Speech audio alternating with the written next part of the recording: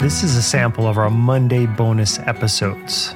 To support independent media, access our entire catalog of bonus episodes, and listen to everything ad-free, please visit patreon.com/conspirituality. You can also access these full bonus episodes on Apple Podcasts.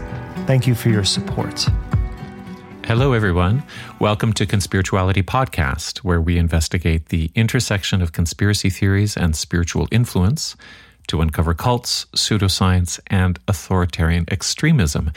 And I will add to that tagline today how sometimes we have to eat our words about whether New Age influencers have any moral backbone when the world erupts in fire.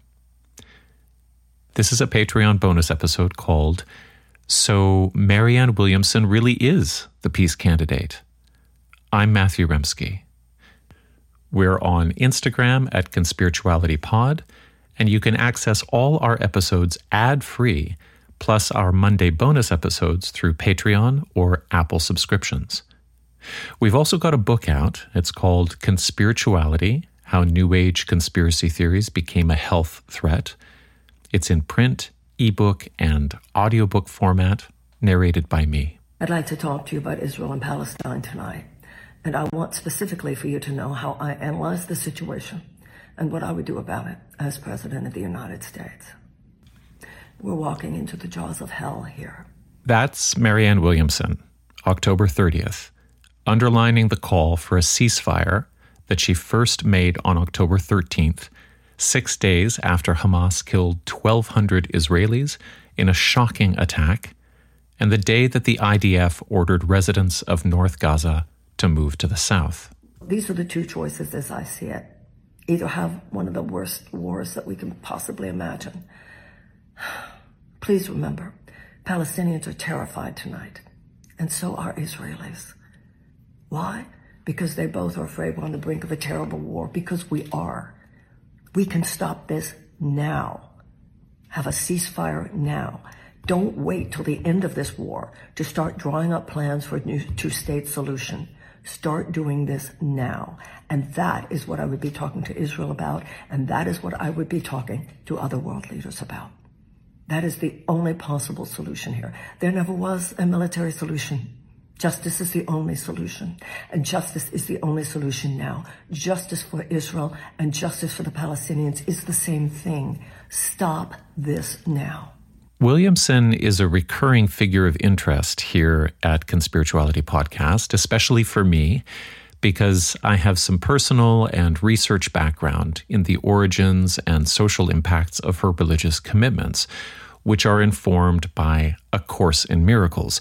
This is the channeled New Age text she helped to popularize on Oprah and the workshop circuit.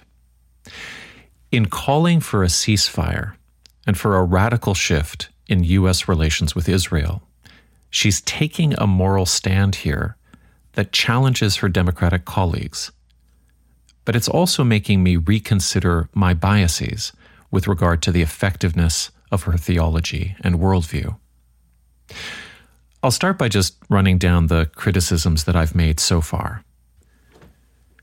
In an episode called Marianne Williamson and Asshole Jesus, I profiled the smug spiritual bypassing she has promoted for over 4 decades through A Course in Miracles. I show how it's a pretty easy gateway into ableism and magical thinking and political naivety. I showed how it explains why Williamson is on record as saying that collective prayer can change the path of hurricanes or strengthen the immune system against COVID. In an episode called Marianne Williamson's Ex-Staffers Speak Out, I contextualized allegations that she has been emotionally abusive to campaign workers while selling an image of love and light within the often hypocritical social relations of New Age communities, where a leader's charisma and presumed intuitive wisdom can be used to excuse really shitty behavior. In another episode called Marianne Williamson's Spiritual Therapy Shtick, I looked at how her decades on the workshop circuit has programmed her discourse on the stump, namely that whenever material reality gets too close and insistent, her instinct and training is to default to spiritual solutions.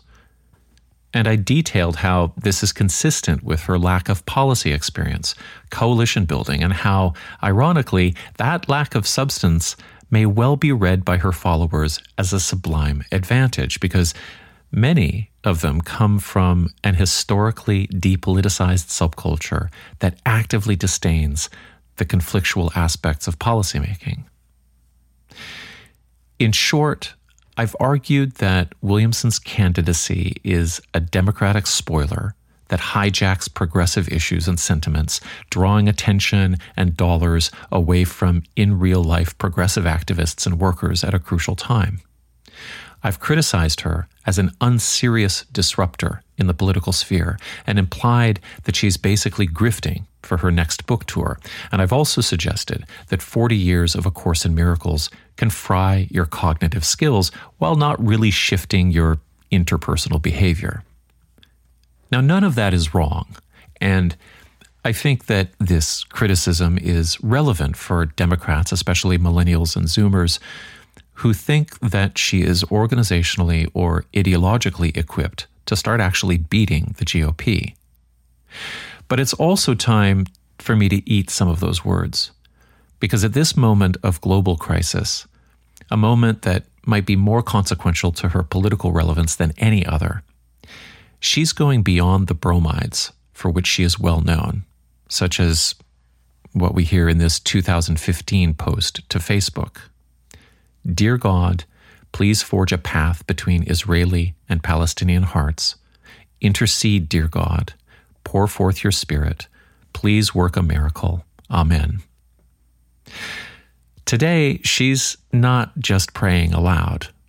She's calling for a ceasefire to the bloodbath where, as of this recording on November 16th, the UN's Office for the High Commission for Human Rights is reporting that, quote, the bombardment and siege of Gaza have reportedly killed over 11,000 people, injured more than 27,000, and displaced 1.6 million persons, while thousands are still under the rubble.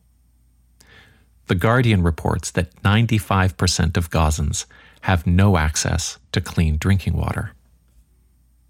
In a tweet from November 5th, Williamson clarifies, for Israel to prosecute an all-out war on Gaza is already a catastrophe for the people of Gaza. It can easily become a catastrophe for the people of Israel as well. There's no endgame there for them or for the rest of the world that doesn't multiply the horror. The United States should join an international consortium, Egypt, Jordan, and others, in efforts to secure release of the hostages and cessation of the bombing. #ceasefire. With these statements, Williamson joins a tiny minority of Western political figures. Scottish First Minister Humza Yousaf, whose in-laws are trapped in Gaza, made his ceasefire call on October 13th. Taoiseach Leo Varadkar in Ireland called for a humanitarian ceasefire on October 18th.